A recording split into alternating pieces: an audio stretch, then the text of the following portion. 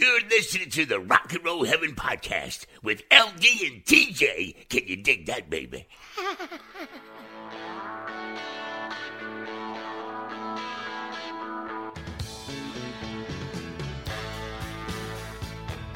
Hey guys, welcome to Rock and Roll Heaven, the podcast where we talk about the lives, careers, and deaths of famous musicians. I am your host, LD. Along with me for the ride is TJ. Oh, hey.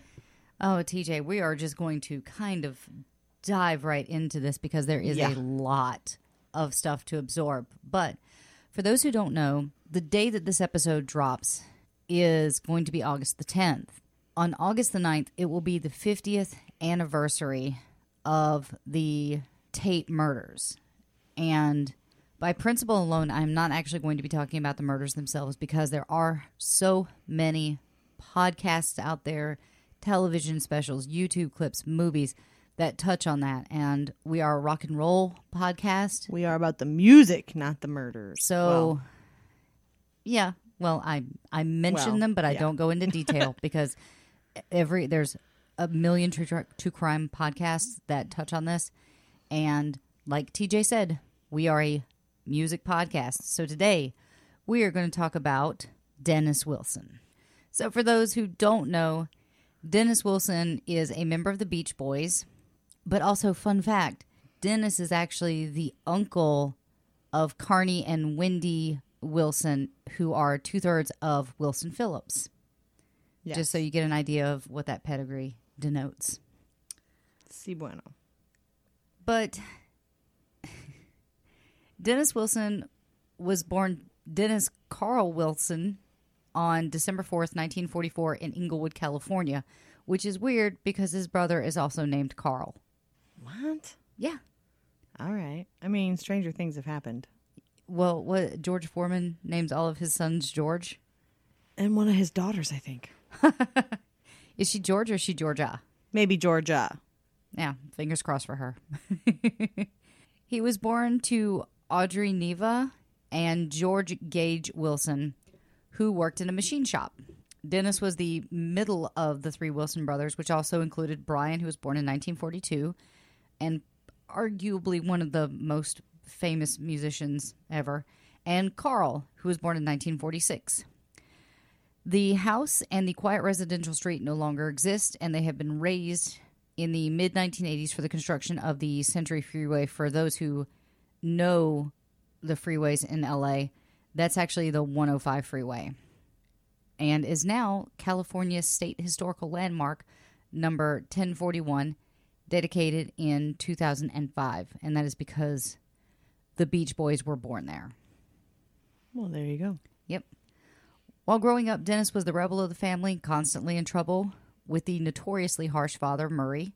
Out of the three Wilson brothers, he was most likely to get beaten by their strong-willed father. His neighborhood nickname wasn't Dennis the Menace for nothing. Ask David Marks. His mother, Audrey, loved him. As for Murray, that was always a recipe for trouble.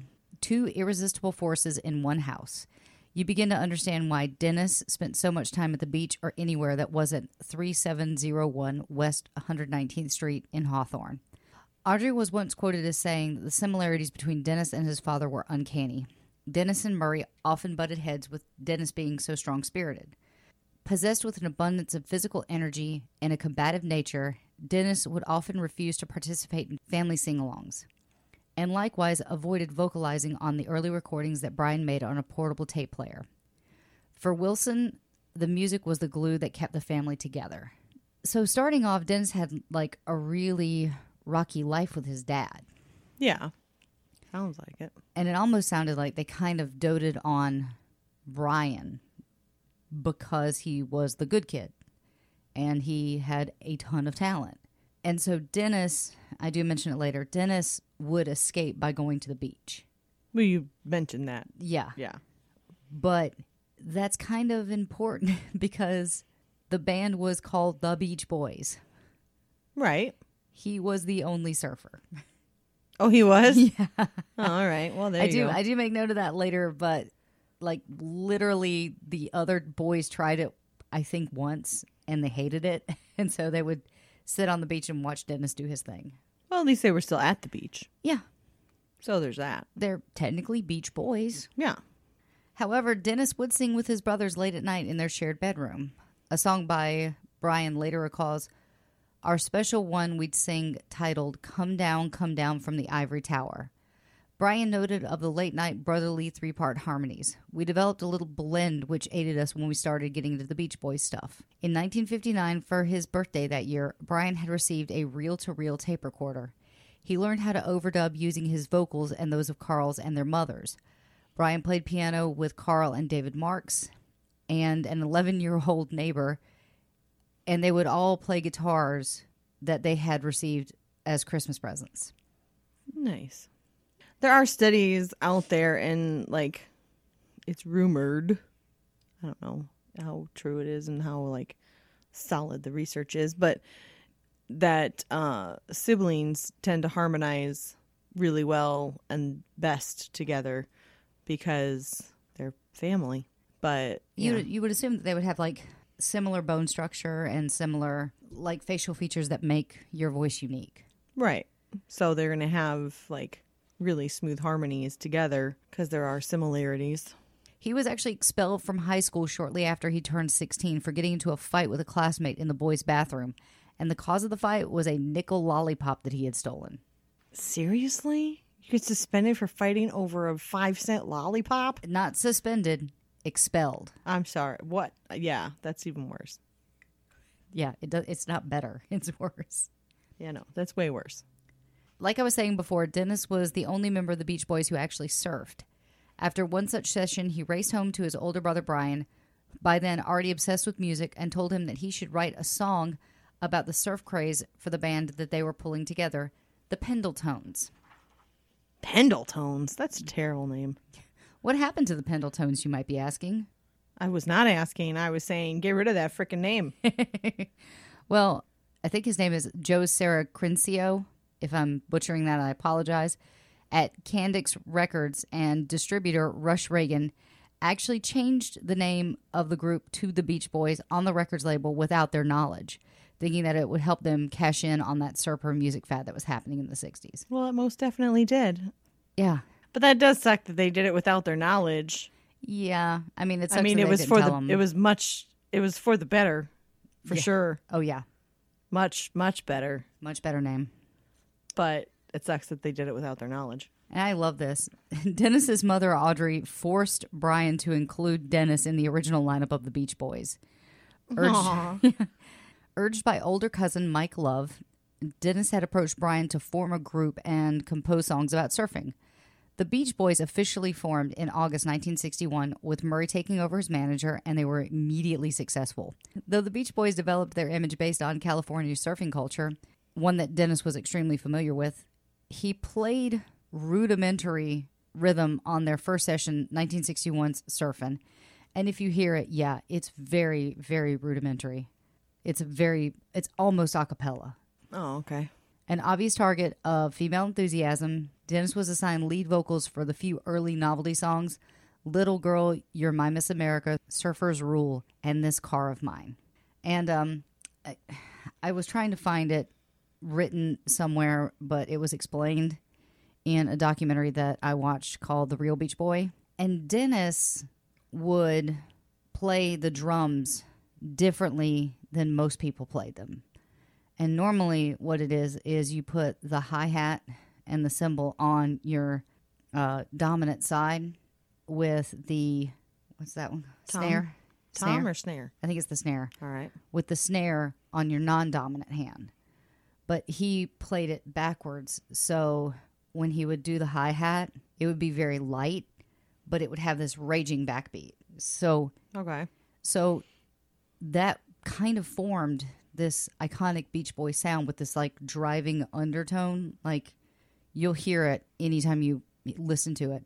And I don't touch on this a lot, but the fact is that Dennis was humble when it came to drumming.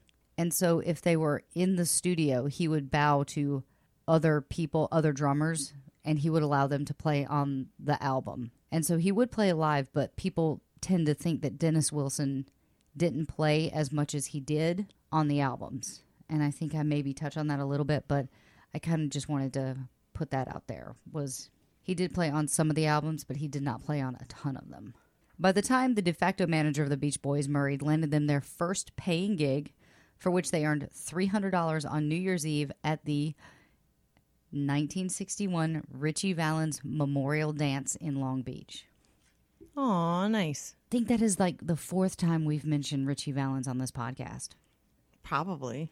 In their earliest appearances, the band wore these heavy wool jacket-like shirts that a local surfers favored before they switched to their trademark striped shirts and white pants. In early 1962, Morgan requested that some of the members add vocals to the couple of the instrumental tracks that they had recorded with other musicians. This led to the creation of the short-lived Kenny and the Cadets. I know we love... Oh, my. Oh, the 60s. And these. And the Bobby Fuller and the Empties. And the Empties. Aw. Which Brian led under the pseudonym Kenny. The other members were Carl, Jardine, and Wilson's mother, Audrey. In February, Jardine left the Beach Boys to study dentistry and was replaced by David Marks. Murray remembered that long after the surfing group had a difficult time being picked up by another label. So they were on that label, and it was kind of a one-shot deal. So they kind of tried to shop around to other labels. And they were turned down by Dot and Liberty. The Beach Boys signed a 7-year contract with Capitol Records. It was at the urging... That's not too shabby, though. No, it's not. I'd be okay if the littler ones didn't want me, if Capitol wanted 7 years. Yeah. And Capitol does have the best building in Hollywood. It is a great building. It is a really good building. Pretty iconic. It was at the urging of Capitol Records executive and staff producer Nick Vinay, who signed the group, seeing them as teenage gold, the kind that he had been scouting for. On June 4th, 1962, the Beach Boys debuted on Capitol with their second single, Surfin' Safari, backed with 409. Those are iconic songs. Yeah. Yeah. The release prompted national coverage in the June 9th issue of Billboard, which praised Love's lead vocals and said the song had potential. The Surfin' Safari rose to number 14 and found airplay in New York and Phoenix, a surprise for the label. And you have to also remember, this kind of music was revolutionary. People had never heard this on the radio. And it would have an influence on a past topic that we did, Bobby Fuller. Even from Texas, he was hearing this music and it was influencing him. So I'm fangirling. I need to stop. In the early years of the Beach Boy, Brian gave Dennis the role of drummer. And Dennis quickly learned the basics of drumming at school lessons. And like the other members, he picked up more on the job. And the fact was that... in the documentary that I saw, The Real Beach Boy, basically Brian was like, okay, Dennis, you're the drummer now. And that's because Carl was already on bass and Brian was on piano. So pretty much if Brian had said, okay, you're on piano now, Dennis would have learned how to play it. So. In early 1963, Dennis teamed with Brian's former collaborator, Gary Usher, a neighbor in Hawthorne who became a prolific creative figure in surf music recordings and later on in folk. As a duo writing, producing, and performing, calling themselves the Four Speeds, again, great name in the 60s. That's much better than whatever the other one was, Pentatones or whatever. Pendletones. Pendletones, yeah. Much and better. Kenny and the Cadets. Yeah. And so was the Four Speeds is way better. Yeah. As the Four Speeds, they released the single RPM backed with Mr. Stingray. So both car songs. Go figure. In that year. Get it? Four Speeds, car songs. Go figure. Oh, got it. In that year, the band gained nationwide prominence with a string of top 10 singles that reflected a Southern California youth culture of surfing, cars, and romance, later dubbed the California Sound. And that sound was originally identified for harnessing a wide-eyed, sunny, optimistic attribute to the Southern California teenage life in the late 60s. And the genesis of the California Sound is said to be the Beach Boys' debut single, Surfin', in 1961. The University of Southern California history professor Kevin Starr has stated that the band was historically important for embodying the era of the silent generation, which he described as unpolitical. By the end of 1963, the Beach Boys had recorded 3 full LPs, hit the top 10 as many times, and toured incessantly. Also, Brian was beginning to grow as a producer, best documented on the 3rd Beach Boy LP, Surfer Girl. Though the surf song still dominated the airways, Catch a Wave, the title track, and especially In My Room, presented a giant leap in songwriting, producing, and group harmony, especially astonishingly considering that the band had been recording for barely 2 years. I think specifically what this article that I pulled this from is talking about is that if you listen to their progression, even Catch a Wave melodically and the way it was produced is so much more rich than the previous recordings. Right. No, I think it's not based on like the vocals or the lyrics. I think it's just talking about straight production. Well, no, I agree. I'm just saying In My Room is a really good song.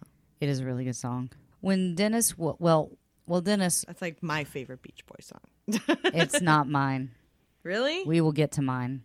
For much of Dennis's early life, that vibrant energy bubbled just beneath the surface. He showed flashes of inspiration, but he was never really taken seriously until his pent-up creativity would literally burst out of him. That would prove to be really dangerous later on in life. On board a flight from L.A. to Houston on December 23rd, 1964, Brian Wilson, his brother, suffered a nervous breakdown that would prevent him from touring with the Beach Boys until 1983.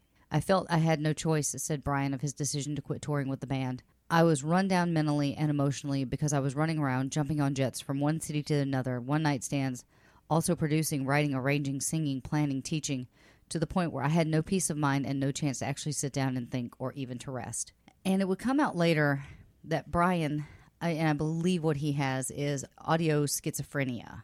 And there is a movie that I was talking to you about earlier called Love and Mercy, which kind of go into Brian's story. And I really enjoy that movie. In 1964, Dennis received his first Beach Boy album credit for drum solo, Denny's Drums. The Beach Boys did a Tammy show and 2 movies, which seemed to be a trend, was to like find a band and do a beach movie in that era. And those 2 movies were Monkey's Uncle and Girls on the Beach. They both sound like classics. The Beach Boys appeared on Ed Sullivan and American Bandstand in 64. And during a session of I Get Around, Dennis got so upset at Murray's criticism that he actually put his hand through a wall and walked out. And then Brian fired his dad that day. So you have to think, man, Thanksgiving was probably pretty awkward.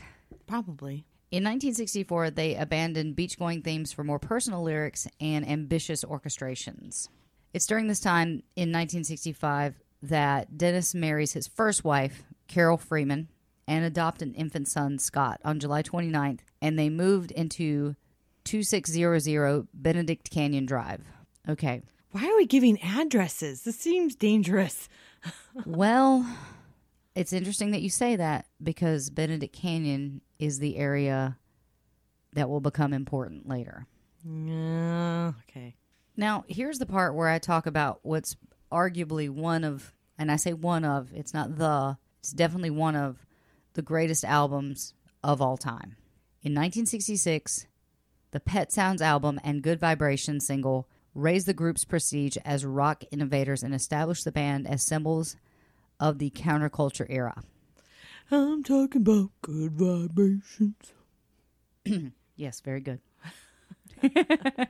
Pet Sounds was the 11th studio album by the Beach Boys, released May 1966 on Capitol Records. It was initially met with lukewarm, critical, and commercial response in the United States, peaking at number 10 on the Billboard's LP charts. That's still pretty good, though. Yeah.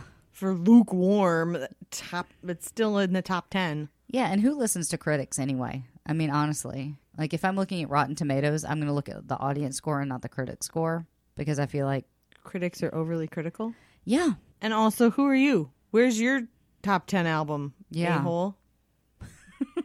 Just saying. You're so violent tonight. I'm not violent. I'm just very anti-no tonight. Yeah. The album was hailed by the musical press and was an immediate commercial success, peaking at number 2 on the UK Top 40 album chart. remaining among the top 10 positions for 6 months. Promoted as one of the most progressive pop albums ever. Yes, I agree with that wholeheartedly. Pet Sounds attracted more recognition for its ambitious recording and sophisticated music, and is widely considered to be one of the most influential albums in the history of music. The lead single, Caroline No, was issued as its official solo debut. It was followed by 2 singles credited to the group, Sloop John B. and Wouldn't It Be Nice? Wouldn't it be? Backed with what I would consider probably one of my top 10 favorite songs of all time, God Only Knows. Actually, BBC, for the love of music, redid God Only Knows, and it had people like Pharrell, Kylie Minogue, Brian May, Brian Wilson, all coming together to do this beautiful piece of music.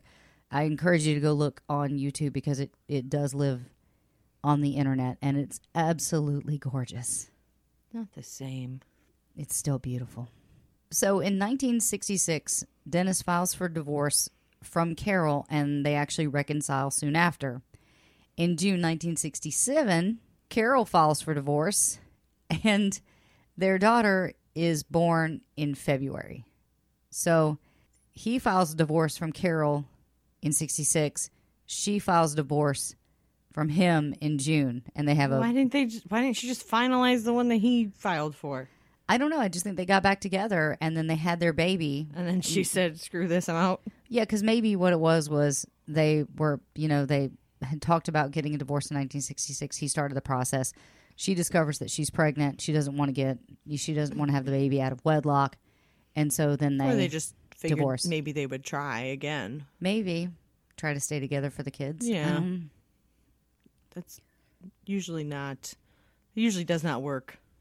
No. It just messes up the poor kids. Yeah.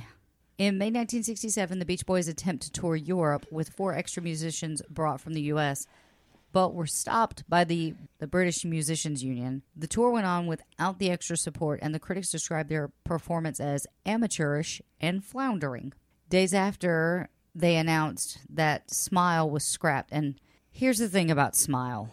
It is probably going to have to be a short set all on its own. There's so much about Smile that I can't even get into it in this podcast because it would be a 4-hour podcast. Is that the one, the smile though your heart Nope. is breaking? Oh. Nope. That's actually That's the only one I want to hear about then. No, I'm just kidding. No, that's actually...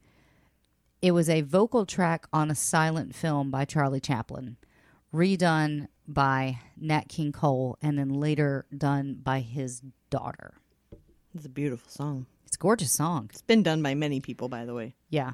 But every time I think about Smile, I think about Nat King Cole's version.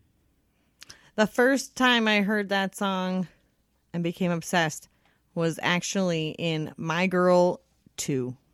Yep. Where Veda sings it to the baby. First, you see mom mom. sing. Yeah, you see her mom sing it to her on a little film, on a video, home video first. So that would be the first time I heard it. And then she sings it to the baby, yes. But still. My Girl 2 is really underrated. It really is. I mean, it was not as great as My Girl 1. Nothing is. It was pretty good. Yeah, just to give some folks context at least, Smile was supposed to be this really experimental album, very layered. They recorded something like 106 hours for the one album, and it was scrapped. That is the very abridged version about what happened to Smile. So Smile was an album. Yeah. That didn't happen. Yeah. That's a lot of hours. And then I think eventually it was released a few years ago because Brian Wilson is still alive. And fun fact, we saw him in concert and it was terrible. Well, that maybe isn't a nice one to share with everybody. The thing was, he was doing Pet Sounds. Brian Wilson was doing Pet Sounds. And he was playing through the whole album, and he gets to God Only Knows. And we're at the Hollywood Bowl, and everybody starts singing God Only Knows. And we're all having this great experience where everybody knows the words, and we're all waving our arms. And he finishes the song, and he gets a standing ovation. And he literally turns to the crowd and goes, "All right, sit down. I'm not done singing yet." And I was like, okay, I'm going to go. Well, maybe he was just joking. No, he was grumpy. Days after announcing that Smile was scrapped, Derek Taylor terminated his employment with the group to focus his attention on organizing the Monterey Pop Festival, an event held in June that the Beach Boys declined to headline at the last minute.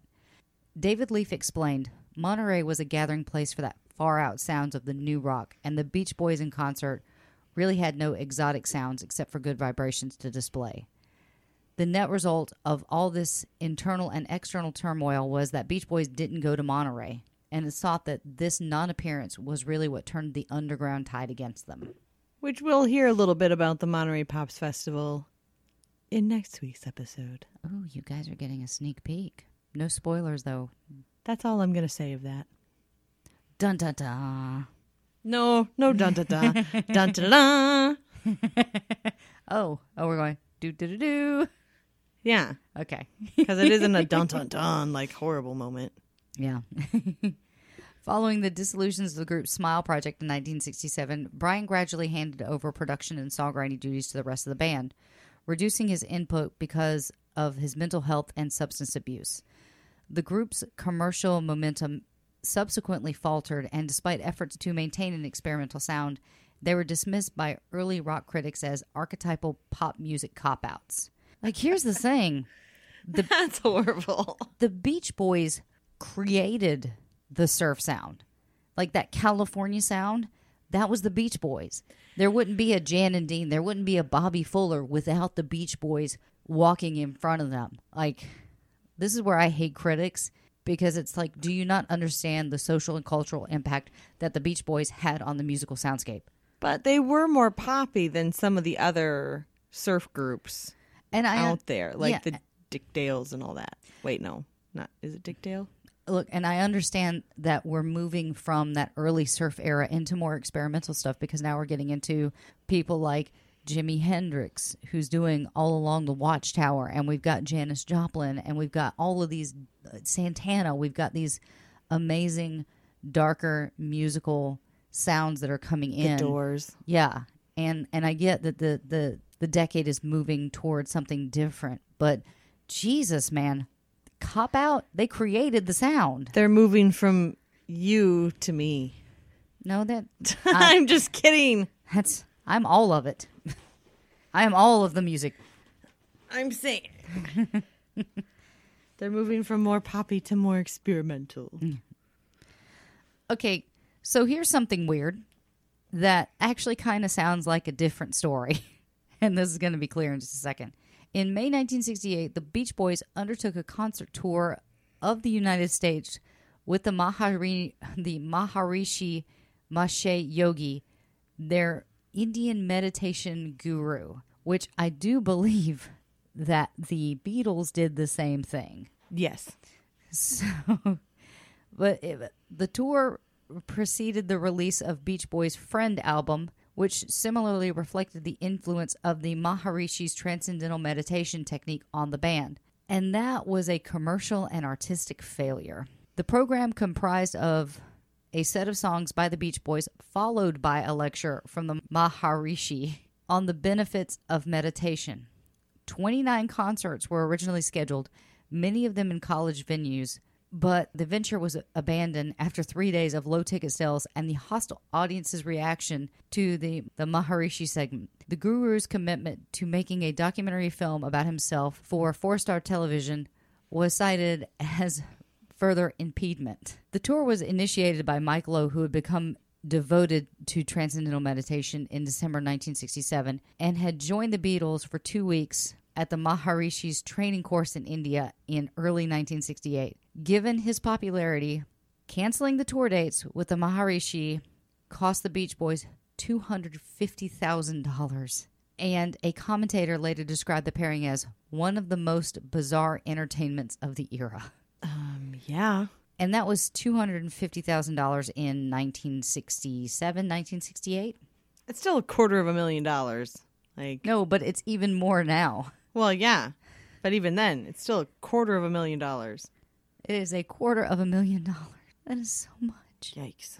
But yeah, that would be freaking bizarre. The Beach Boys opening with special guest the Maharishi. But that was the thing. Like, What? he came on after the Beach Boys played. Like, So the Maharishi is headlining? I guess so.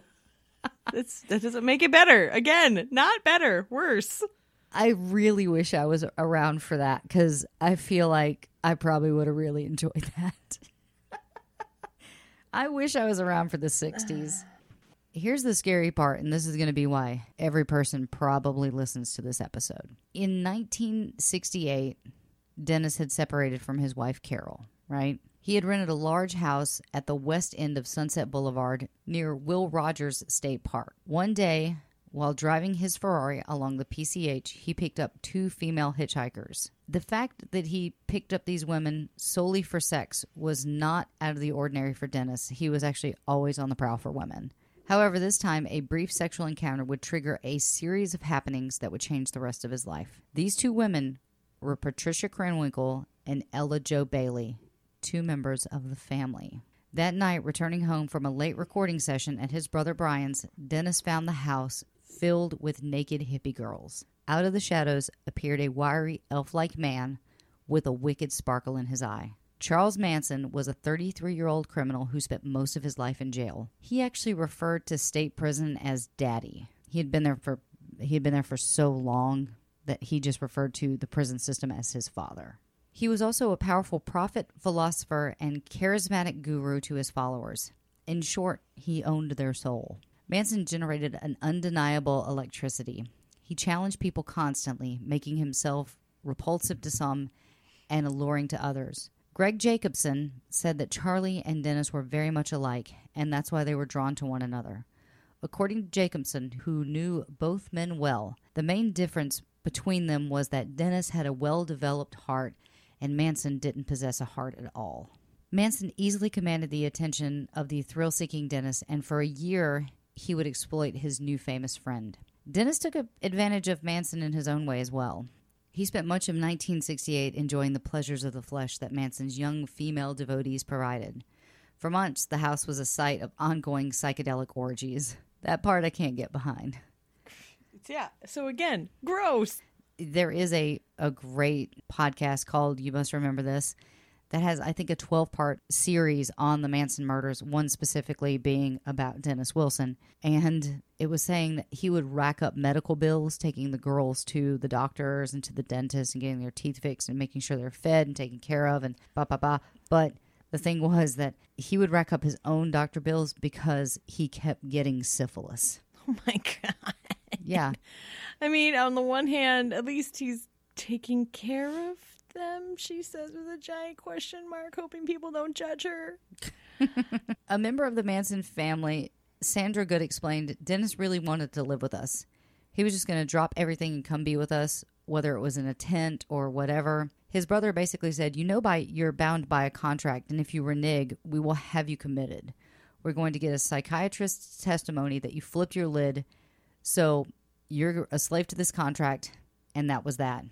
Good then emphatically added, Dennis loved Charlie. And honestly, I think that's true, that there was a general respect between the two of them, that they actually could possibly love each other. That's how cult leaders operate. They're severely charming to trick the peoples into loving them. Why did you turn into a Russian? I don't know. Sometimes I do that. In November, Wilson informed Manson that one of his songs would appear on the upcoming Beach Boys album 2020. Manson learned the full truth of Never Learn Not to Love was going to be released as the B-side for their cover of Bluebirds Over the Mountain and in December 1968. In 1968, the group recorded Never Learn Not to Love. Little did the eager listeners know that the song was once known as Cease to Exist, and it was originally penned by Charles Manson. When the song was released, it was renamed, and the sole writing credit was given to Dennis Wilson, which was a problem, especially to Charles Manson. In the days after the song was released, Wilson actually woke up to find a bullet in his bed. Manson would later take responsibility, saying, I gave him a bullet because he changed the words to my song. So he wakes up one morning and there's a bullet in his bed. That is terrifying. Yeah. According to Love, and that's Mike Love, Wilson also confessed that he had seen Manson shoot someone and stuff him down a well. And I don't know if that's true, but there was a lot of drug use going on at this time. Don't drink the water, kids. One of the few interviews that Dennis gave that included comments about Manson was in Rave magazine in 1968, well before the 1969 mass murder spree for which the Manson family became a grisly part of the public consciousness. And I quote, "Fear is nothing but awareness," Dennis told the interviewer. "I was only frightened as a child because I did not understand fear. The dark, being lost, what was under my bed, it all came from within. Sometimes the wizard frightens me." Charles Manson, who is a friend of mine, who says he is God and the devil. He sings, plays, and writes poetry, and may be another artist for Brother Records. So at the time, he actually believed, like, he saw something unique in Manson, and he actually believed that he had talent as a lyricist. The thing that Dennis loved about Manson was he had such a spontaneous side to him, remembers Jacobson. Charlie could sit down with a guitar and sing about the flies buzzing around his head and make it sound interesting. During this time, Dennis was often under the influence of LSD, it was the 60s, and other mind-altering substances. Now, this next story is messed up if this is true. That one wasn't? Oh, no, this is just a different kind of messed up. Oh, okay. Dennis actually believed that he was twice the victim of dosing, which is the act of slipping LSD into the food or drink of an unsuspecting person. At one point, he told friends that Mike Lowe first played that trick on him in retaliation for Dennis having a fling with Mike's wife, Suzanne. That's a joke? That is not. Well, that is not a joke. It's a, quote, joke. The second person to victimize Dennis in this way was Charlie, who fed him a huge dose of the chemical. Dennis was never quite the same after that, said a close friend. It really changed his whole personality. With Manson as his tour guide, Dennis embarked on a journey into the darkest recesses of the human mind. And I quote, "At first it was fun," Dennis confided to a friend. "Then Charlie started getting weird." Getting weird? Exactly. This started weird and got weirder. Do you think the dose that Charlie gave him might have been an attempt on him?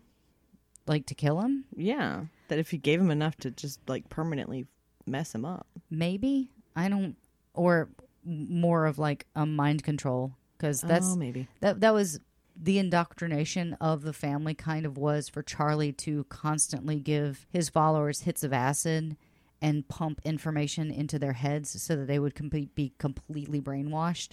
Oh, okay. And so that I think that might have been more of what he was trying to do, was to gain control of Dennis Wilson's psyche, so he could control him better. Just still. Because what was happening here was a partnership between Charles Manson, who wanted to be in the music industry and who wanted notoriety and wanted his voice to be heard, and Charles has something that Dennis wants, which is these beautiful women and, you know, to be kind of worshipped as the rock god that he is. And Dennis has those music connections. So each of them is kind of providing something that the other one wants. Charlie's giving Dennis women, and Dennis is giving Charlie a shot at the music industry.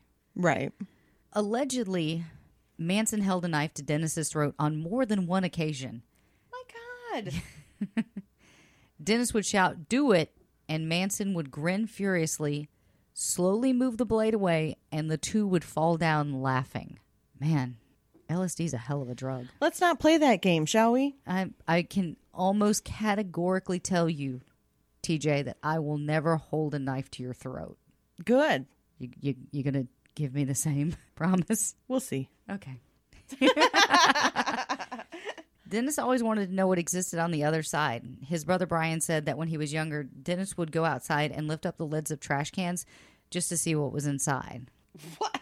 Okay. No, I mean, like, Dennis was a curious kid. Yeah. Like, he was all about expanding his worldview and finding out answers to questions that he didn't know. Fair. Look, that was in the book, okay? Exactly where it appears in the podcast. One thing that had a profound effect on his behavior throughout life was the guilt that he felt about becoming so wealthy at such a young age. Man, I wish I had that problem. Me too. It's like, oh, darn. Oh, shoot, I'm rich again. Oh, shoot. He didn't feel like he deserved it and overcompensated by being overly generous with friends and strangers. In 1968, cash had been rolling in for a while, and Dennis's spending habits were as flagrant as ever. The Manson family never had it so good, and the material loss had no effect on Dennis. While there are some reports that some of the other Beach Boys participated in these sexual shenanigans at Dennis's home, a quickie in the shower with Squeaky Fromme did not amount to the embrace of Manson. Actually, I don't think his brothers liked us too much, said Sandra Good. Wait, I actually know the name Squeaky Fromme. Yeah. I know that name. I always wanted to play her in the movies. I don't know why I know that name, but I know it. She tried to kill one of the presidents. Oh, okay. Dennis eventually brought Charlie over to Brian's studio to cut demos. The unlucky engineer of those sessions was Stephen Desper. Manson always had a problem with the man, and to him, Desper, who was an authority on the recording process, represented just that. The electronics expert was clearly shaken by his encounter with the mass murderer, which he wasn't a mass murderer yet, but we have to sensationalize that. He gapingly endured hours of recording with Manson, but when a knife was produced at the studio, Desper called it quits. I mean, yeah. Yeah. After someone pulls a knife on you, you don't help record their album. No, not at all.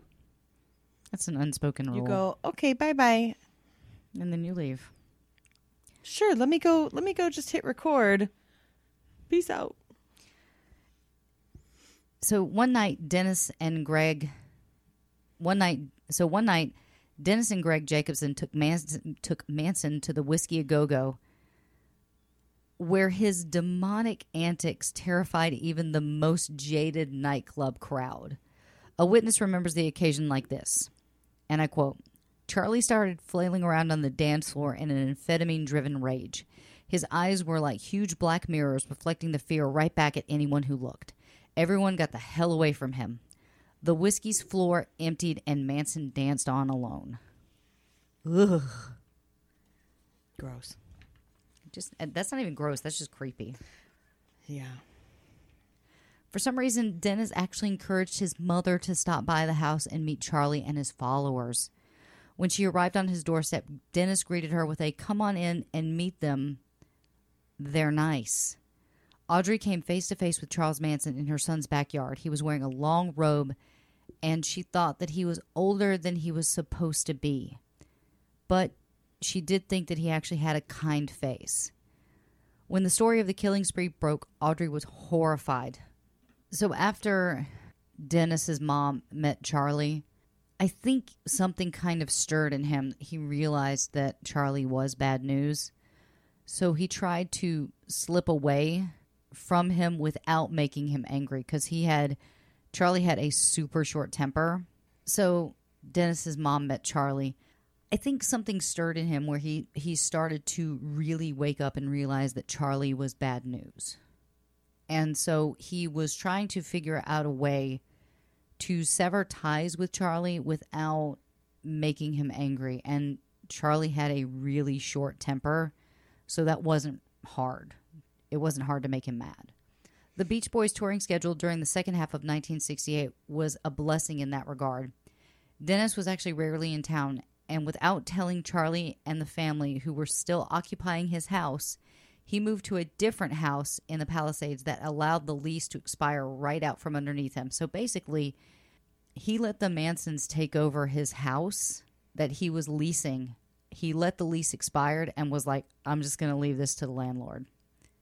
Oh yeah, that's one way to be sneaky about things. Yeah, and low key. Like, I feel like that would incur more wrath. Yeah, but anything could have made him angry at this point. Fair. Manson had to move back to the desert site where he and his family was often held up at, which is Spawn Ranch, and then have to shuttle back and forth from LA. And I've actually been to Spawn Ranch, which is pretty far out of LA proper, and there is nothing there. Nothing. There is if you are one of those macabre sort of explorers, you can still go there. There's no markings. There's nothing there. There's a church that you park at, and then you sneak away, and then you can find the entrance to the ranch, and it's kind of hidden. And you can go down, and there's still the famous kind of rock formation that all the girls took a picture at. And it's a famous photo. You can see it. But what they would do is they would live on the ranch with George Spahn and basically trade favors, let's just say, for letting them live there. But the Manson family would like clean and help feed the stocks and fix stuff up, but they would live on this ranch. And it burned down on September 26, 1970. So there's nothing there. There's nothing that still exists. So you can go there, but there's nothing there. So yeah, that's a brief history of Spahn Ranch. But Charles Manson is extremely relentless, and he was really preoccupied with tracking Dennis down. And from time to time, he actually would find him, and on those occasions, he would demand money and try to pressure Dennis into joining the family full-time. And Manson also wanted Dennis to recruit his friends. Dennis actually had to move again at this time to an apartment below Greg Jacobson's house in Benedict Canyon. And Benedict Canyon is kind of historical in the sense that that's actually where the Tate house is. Well, it was. The Benedict Canyon area, I actually have a friend that lives on Cielo Drive. So I've been to the gates, and of course the gates have been revamped since then. And it's eerie. Like the whole Cielo, the whole Benedict Canyon area is kind of eerie. Because it is where old Hollywood used to live. I think Valentino used to live there. It's a famous area. And if you'll remember from our Sam Cooke episode, I did confirm this as far as I could. Dennis Wilson actually bought Sam's Ferrari. So that's wrapping back. So I did find a couple of different sources that actually said Dennis Wilson had bought his Ferrari. And for anyone who knows the Manson family, Tex Watson actually destroyed it. And I guess... That name sounds familiar. Yes. Tex Watson was the one that did most of the murders. Right. But I guess they repaired the Ferrari because, remember, we said that it was sold to the anonymous Japanese dealer. Right. For a record-breaking cost. But yeah, the car was destroyed. And a friend of Dennis's was also being harassed by Manson. Terry Melcher was a very talented and successful producer who would work with the Byrds and Paul Revere and the Raiders. And those are two big names from the 60s and the 70s. Yes. And he was the son of actress Doris Day. Bruce Johnson. Oh. Yeah. Really? Yeah, and this is where we're going to start getting deep into what led up to the murders. Bruce Johnson and Meltzer had partnered as Bruce and Terry, making some early surf and hot rod records, and Melcher had a long-standing relationship with the Beach Boys. And when Dennis and Greg suggested that he listen to the demos of Charlie's material, Melcher and Manson became acquainted. At first, Melcher seemed somewhat impressed by Charlie's music, but he thought that an essential commercial element was missing. He did not share Dennis's opinion that Charlie had potential as a recording artist. Manson became enraged, and then it was finally made clear that Melcher had written him off. When Manson issued threats, Meltzer was astute enough to take them seriously, and he moved out of his house. Then, after ranting for months about his helter-skelter plans with a series of murders, Charles Manson and his loyal clan enacted the sick fantasy. So, Manson knew Melcher. Melcher lived at 10050 Cielo Drive in Benedict Canyon. That's important because he lived in the house. Charlie had been to that house.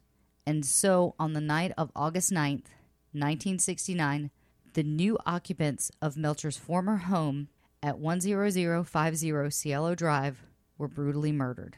Along with the victims was actress Sharon Tate, the pregnant wife of Roman Polanski, and an unlucky visitor to the house that night was Jay Sebring, hairdresser to the stars, the man who had created Dennis's and Brian's striking pompadours in early 1964. Sebring died trying to protect Tate. The other ones that died were Wojciech Fikowski, Abigail Folger, and Stephen Parent.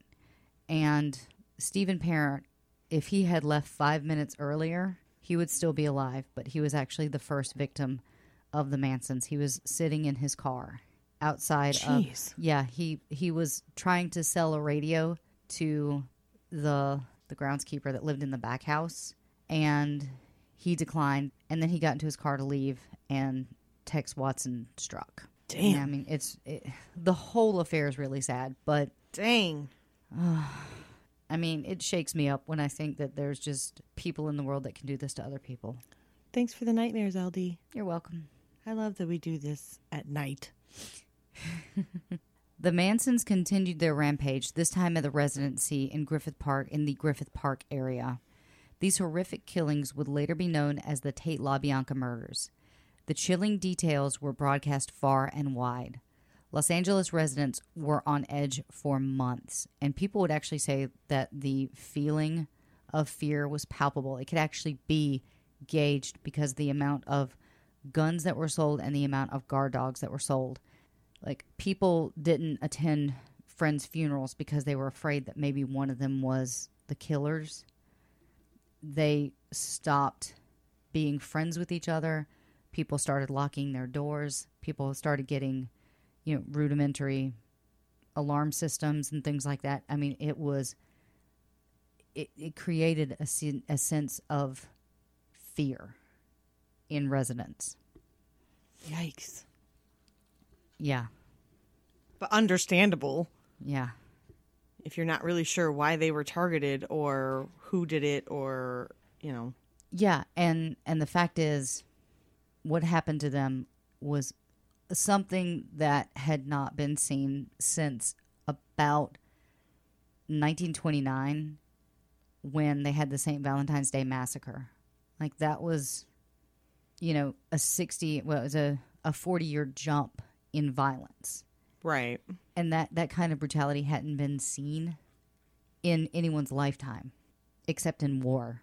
So Manson and his crew were not to be implicated until November, but Dennis and some of his friends were harboring a sickening suspicion. We had a sense that something was going on, said Fred Vale. It was really eerie.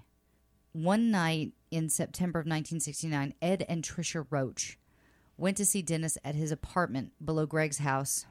With the Tate and LaBianca murders only a few weeks old, the mood in Southern California was one of horrified anxiety, and adding to the tension among this particular group of friends was the fact that Jacobson's wife had just lost their baby during childbirth. Dennis was devastated. Gently, he began playing the piano for his friends, and as he did, a spirit of healing seemed to emanate from his music. Thus, just then, Tricia felt a coldness fill the room. Before she could react, the door burst open, and there was Charlie. He had on a big sombrero, and his eyes were rolling in different directions, remembered Ed. This terrifying apparition sucked up all of the fragile, positive, music-generated vibes, leaving Dennis and friends deflated and weak. "I've just been to the moon," shouted Charlie, and then he vanished back into the night. But from that moment on, Dennis was convinced that he would never be able to be freed completely from this incarnate of evil. Dennis had been reluctant to assist police for one very compelling reason. So, right after when Manson was arrested, police began to make these connections with, okay, who knew him, who was with him, who was familiar with him, who knows Charlie best. And they found their way to Dennis. And Dennis was stonewalling them. But there was a reason. He had been reluctant to assist the police for one very compelling reason. He and his family had already been threatened by Manson. After the murders, before the family had been charged, Manson and his people had been systematically terrorizing Dennis, his family, and his friends. A close friend of Dennis revealed that they would leave bullets in his house and write little notes on them that would really scare the shit out of us. One simply read, "You can't get away from me." Whoa. Maybe he should have stopped taking the LSD. Now, before the murders actually happened, it was well known that the Manson family would sneak into people's houses and rearrange their furniture and eat their food. What? Oh, yeah, this was like a thing. They did it a lot. And why do I feel like I actually knew someone who this happened to? It wouldn't shock me. I don't know, but I'm not saying anything else for the rest of the Manson section. Fair enough. They called this activity creepy crawling. To be fair, I didn't say anything. I just made a noise. I have nightmares now. One morning, Dennis awoke to find his grand piano in a different part of the house from where it had been when he'd gone to sleep. Later, a friend remarked on how disturbing the story was. Dennis actually told him one that was far more chilling. One night, Barbara and I woke up to these people in my room holding knives over us. Then the shadowy figures disappeared into the darkness, laughing. Could you imagine? Could you even imagine going to bed feeling safe, and in the middle of the night, you wake up and there is a group of people holding knives over you and your wife? No. In the midst of all this turmoil, the Beach Boys and their publicity people had become disgusted. The free-living, out-of-control Dennis had finally done it. He had ruined the group's shiny all-American image. They did everything they possibly could to sweep the Manson connection under the rug. And Dennis would not comment on it for years. Like, literally, he would, if you ask him about it, he was like, I'm not going to talk about that. Move on with the conversation or I will leave. After the dust had settled, it became clear that the original California surfer boy had prevailed. Not even Charles Manson could kill the image of the Beach Boys. So Dennis was always very reluctant to actually talk about Charles Manson, but the fact is, he actually recorded a song that Manson had written, and so that is a tie that will never be unbound. Like, that bird is out of the cage. That can of worms has been opened. He profoundly regretted the lack of judgment that allowed him to be drawn into the Manson family's bloody vortex. He suffered the guilt of a survivor. In the end, it came down to Dennis was big, rich, famous, and ridiculously trusting and kind. He was a natural conduit that Manson could exploit in his desire to realize that his previously thwarted musical aspirations could come true. Through the combined effect of bad luck and judgment, he became a stepping stone for evil. Upon hearing of Dennis's death, Manson was quoted as saying, "Dennis Wilson was killed by my shadow because he took my music and changed the words from my soul." Okay, so that was Dennis's encounter with Charles Manson. And if you can imagine, that probably shook him to his core. Because I don't think I've ever encountered an evil like that. So I can't imagine how Dennis would cope with that encounter. And it wasn't like a brief encounter. Like, they lived together, they created music together, they shared ideals together. It wasn't just this mild in-passing meeting. It was a friendship, for lack of a better term. Right. And that is where we are going to leave you guys this week. Yeah. Way to leave it on a downer. What a creep. I'm so sorry, but... I can't believe you're going to make me walk to my car now. I'm so sorry. I'm scared. But you have Ruka with you, so it's okay. I won't have her with me outside. That's true. She's a great guard dog. She is a great guard dog. Even though she's a cat. Even though she's a cat. I don't think she'd be that good of a guard dog. Yeah, she's way too friendly. Yeah, she'd just be like, meow, and then throw herself on the ground. Yep. That's pretty much how that would go. So, yeah, I'm going to leave you guys with that this week. I'm so sorry for lying to you guys. It's my fault. I had way too much information about Dennis Wilson because that's what happens when you put a book in my hand.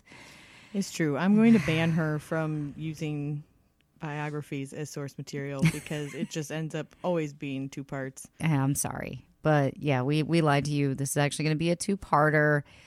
But I promise you next week will be much lighter, ? Kind of. I hope so. Not really, but okay. No, because you guys know how this podcast always ends. Yeah. And so I say lighter with a ? And, yeah.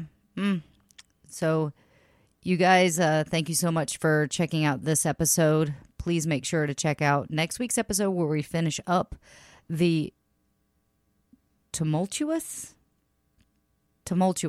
times. Turbulent. Turbulent, tumultuous, tantalizing tale of All right, then. of Dennis Wilson.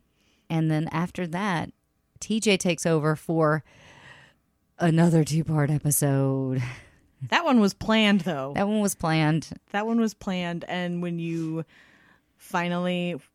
finally reveal the subject, hopefully you will understand. We're keeping y'all in suspense for right now.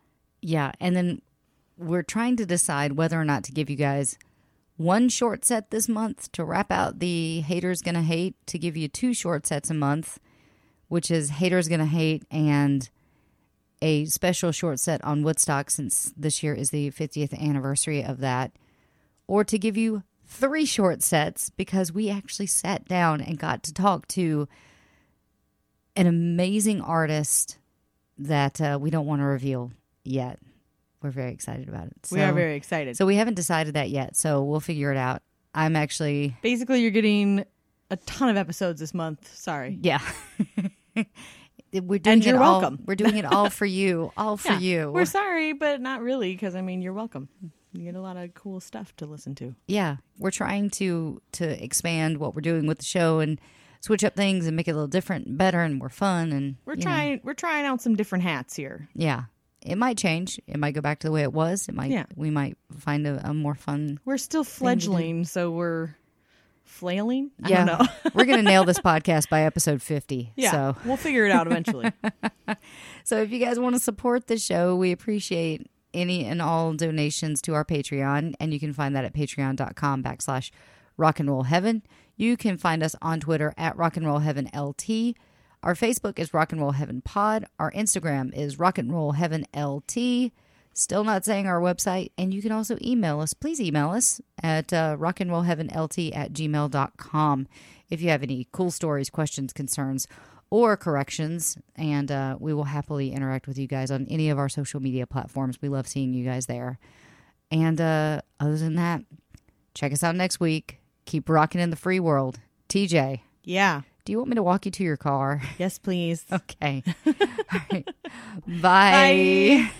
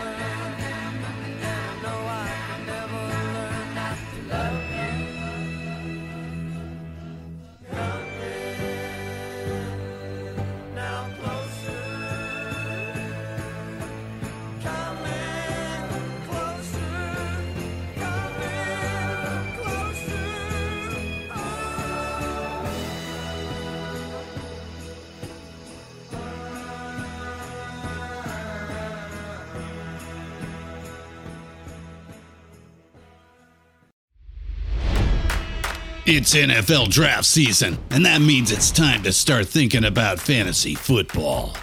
FantasyPoints.com features industry-leading experts and prognosticators using proprietary hand-charted data to help you score more fantasy points. FantasyPoints.com is the place to go for whatever kind of fantasy football you play. Whether you play fantasy football, daily fantasy sports, or do a little bit of everything, Fantasy Points has the meticulously researched content to guide you to victory.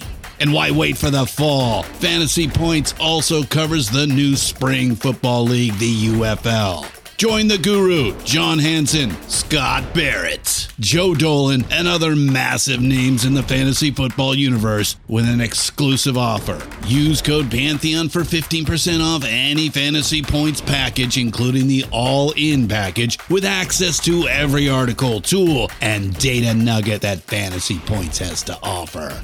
That's FantasyPoints.com and code Pantheon for 15% off at Fantasy Points. FantasyPoints.com, code Pantheon. Score more fantasy points.